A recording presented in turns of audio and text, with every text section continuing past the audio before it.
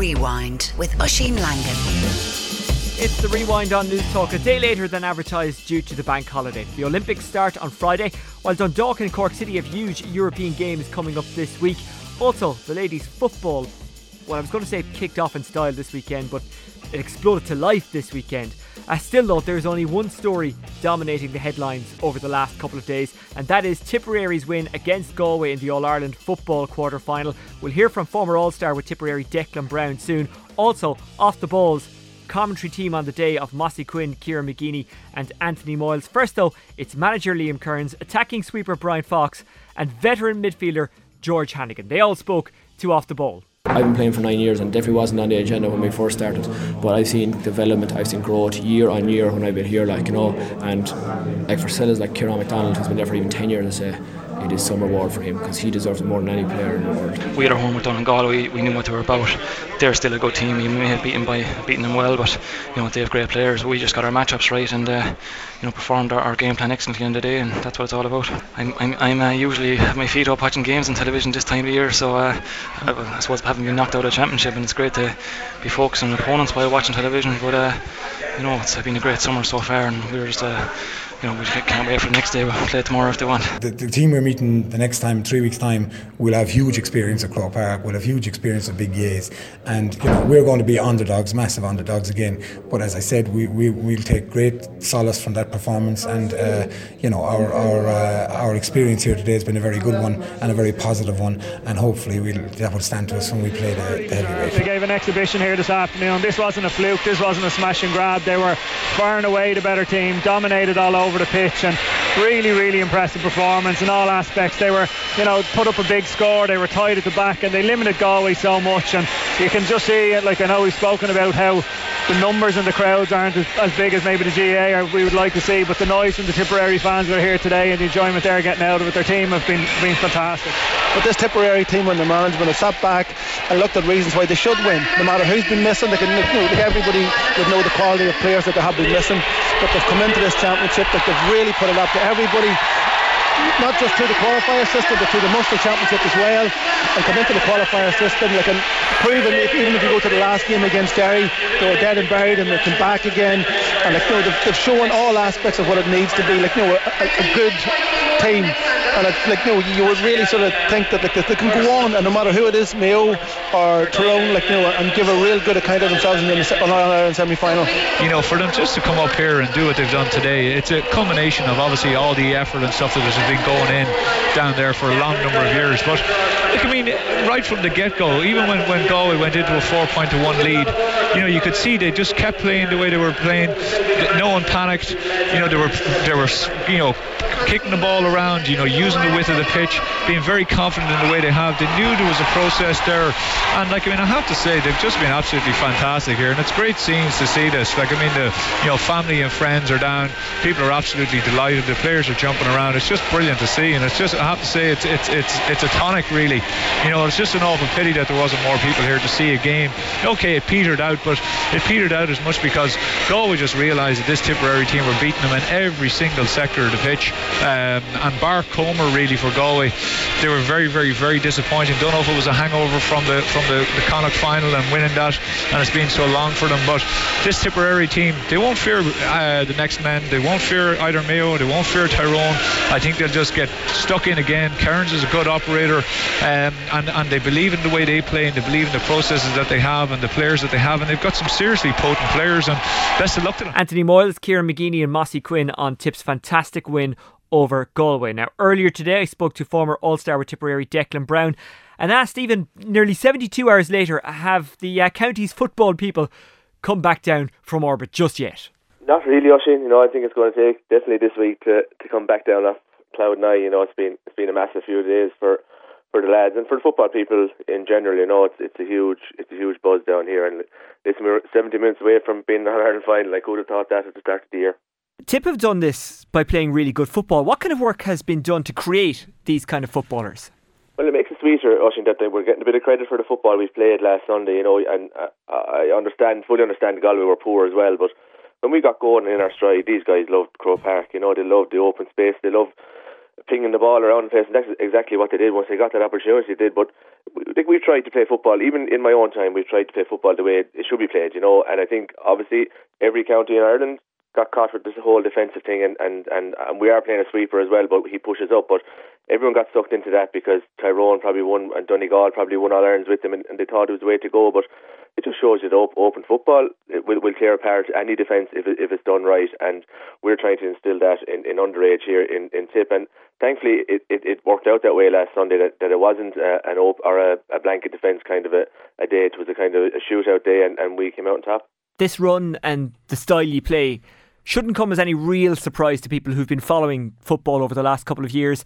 Tipperary All-Ireland under-21 finalists last year. Obviously they won the Munster title at that grade in 2010. All-Ireland minor finalists last year. All-Ireland minor winners in 2011. So a lot of work has been done, and a lot of credit must go to Joe Hannigan, the father of George Hannigan, the midfielder, because he's the guy who said, we want to win an All-Ireland or certainly be in the final by 2020. And it wasn't just talk. You actually went out and put the work in. We did, yeah. But I remember personally myself, I dismissed any talk of winning All Ireland in 2020. I just, it was too far, and it might still be a step too far. We have a group of young lads that just need to take it step by step, and we don't need real goals like that at the moment. But there's a lot of work. Like David Power started all these development squads 10 years ago, and the fruits of that are coming through. And it's all these guys who are used to playing in Croke Park, number one, who are used to winning Munster titles, number two. So they have no fear of anyone, and they're not cocky, they're not anything like that. It's just the way they are. They don't look over their shoulder to see what Cork and Kerry are doing. They look after what they're doing themselves, and they drive on with that, and they count on themselves, they bank themselves to perform. Often it doesn't work out like that, but like Sunday was just, to do it on the big stage, live on television, in All Ireland quarter final, makes it even special. It's Mayo or Tyrone in the semi-final now, and given this team's scoring power, they'll fancy their chances. Yes, they'll know they'll be underdogs, but they'll be able to give it a crack. They'll have confidence going into the game. Yeah, I was talking to a few of them again yesterday. It's not like we're all thinking of this bonus territory we're in now. I think it's beyond that now, Oisin. This is serious stuff. This is the romance has gone out of it now. We've a big chance to get to an All Ireland final, and whether it is Mayo or Tyrone. Obviously, last year in the qualifiers, Tyrone gave us a bit of a lesson in the second half in Thurles. So that'll be in the back of the lads' minds, and maybe they might want to settle an old score, but. Listen, I don't think they'll fear anyone. They can sit down now, watch the game next weekend. Tommy Toomey is their stats man. He'll have everything off to a T when they go back into train next week. So it's lovely to be there, Oisin, and it's great, and we'll all enjoy it. But we do need to get back down to work. We do need to get off cloud nine and realise what is ahead of us. And I think this current bunch do realise it, and I don't think it's going to faze them any bit because, as I said, 70 minutes from an All Ireland final. We at the start of the year we beat Cork.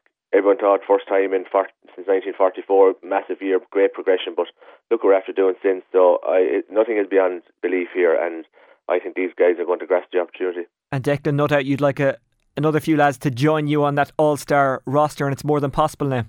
Definitely. But again, we were just chatting about it last night. Again, a few of us, and there's a lot of football to be played yet. I certainly think my own clubmate Peter Atchison should be a certainty for the mid of the field.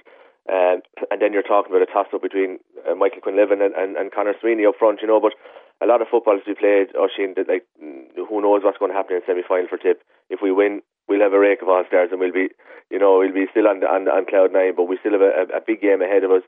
A pat in the back is only 6 inches from a kick in the backside, so these guys need to realise that there's another big game ahead. But talking of all-stars is great, but there's nothing won yet, and I think these guys won't even enter their minds coming in 3 weeks' time. And just before I let you go, Declan, if you do take a trimming in the semi-final, does that kind of ruin what's gone before, or is this something you can build on from here on in? It's hard to know.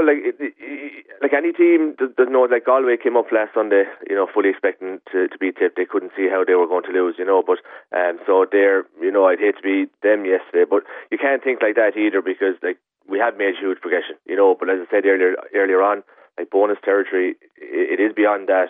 We have made huge strides, but I think definitely these guys won't be thinking of any defeat in the semi-final. But if it did go wrong for us, it would be a kick in the backside. There's no doubt about it. So, but we definitely won't be thinking like that. And these guys will be well up for it, and anything can happen on any given day.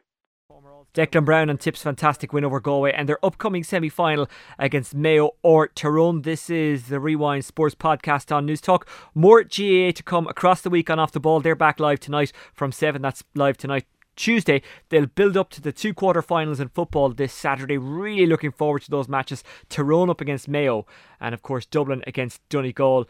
That double header, by the way, almost a sellout, so if you haven't got your ticket already, you really do need to move fast. On Sunday it's the hurling semi-final between Kilkenny and Waterford, and the minor semi-final between Dublin and Limerick. It's a busy time also in ladies football as Donegal and Westmeath advanced to the quarter-finals of the TG Cahir All-Ireland Championship with good wins on Bank Holiday Monday. Yvonne McGonigal secured a victory for Donegal, who beat Galway 3-15 to 4-11 to set up a meeting with Leinster champions Dublin.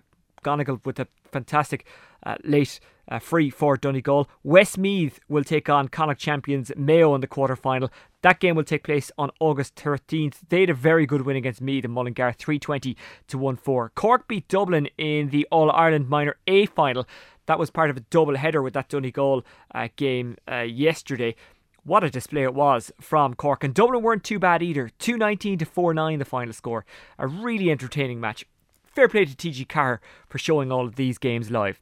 Soccer now here on The Rewind. Of course, we've got the SSE Electricity League podcast out tomorrow, Wednesday. We'll refresh it and put a new one out on Friday to reflect on Cork City and their game against Genk in the Europa League. But it is the Champions League we concentrate on now.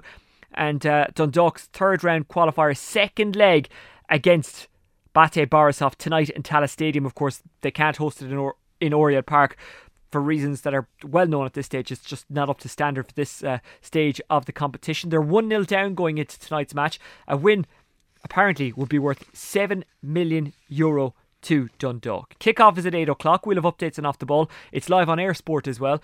Dundalk manager Stephen Kenny told LMFM Radio they must do a couple of things better in this game than they did in the away leg last week. We have to pass the ball better than we did, but we defended for our lives, and you could see from a technical point of view we didn't play well, but from just sheer heart and desire, the players gave everything and made sure that this still is firmly a contest. We could have lost 3 or 4-0 and been completely, this was a non-event. So now all of a sudden we're 1-0, very much in the game, we're at home, and we must believe in ourselves. We have to score as well, but we believe we can create chances. Even though we didn't play so well from an attacking point of view, we still created a great chance for Robbie Benson on the night. So there is that realisation that we have the capability of scoring goals, and we know that. Stephen Kenny speaking to LMFM ahead of a huge night for Dundalk. Earlier I spoke to former St Pat's and Drogheda player Damien Lynch, who is of course a regular on News Talk's SSE Electricity League podcast. He admits that it's going to be a tough night for Dundalk. Looking at Bate, they're pure quality across the park. I think they started with 7 full internationals last week and they finished the game with 10 full internationals. So across their starting 11 they're going to have some fantastic players. They don't travel overly well, Oisin. That's something that Dundalk can have a look at. They haven't won too many games on the road, even in the Champions League over the last number of years. So I think hopefully from a Dundalk perspective they will have an off night. But even if they do have an off night, I think there's still a lot of work for Dundalk to do, considering just how much of a gulf in class there can be between the two sides. And it's a strange thing, isn't it? Their game plan for the home leg will probably be the same as it was for the first leg. They'll just hope to execute it better and maybe get better service to David Macmillan, who looked frustrated at times over in Belarus. Yeah, it was a difficult game for them. They just didn't get going at all. I think it was partly down to Borisov, but I think the Dundalk players will be very disappointed with how they played. I think in the middle of the park, Stevie O'Donnell, Ronan Finn, and it depends on who Stephen Kenny decides to play in beside him there, whether that be Chris Shields or he's a number of choices to put in there. But they overall across the park, they didn't keep the ball, very unlike a Dundalk team. They're known for their free-flowing, expansive football, particularly with Macmillan up top. As you say, Oisin, he was hugely isolated the other night. There was no one around him. The service was poor up to him. And that's going to have to improve an awful lot tonight. But I think the way they can set up in Tallaght, I think the stadium, the pitch, the surroundings will suit them. If they can start the game off at a bit of pace, maybe close down Borisov as much as possible, put them under a bit of pressure and get the ball up to Macmillan just a little bit better so that he can hold it up. And what they need is Horgan running off him with Ron Finn being as close to him as possible.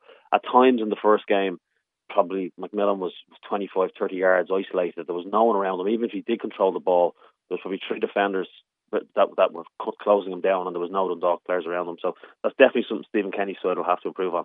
Talk to me about the Tallaght Stadium factor. Obviously Dundalk can't play this at the regular home ground of Oriel Park, but will being in Tallaght be much of a disadvantage to them?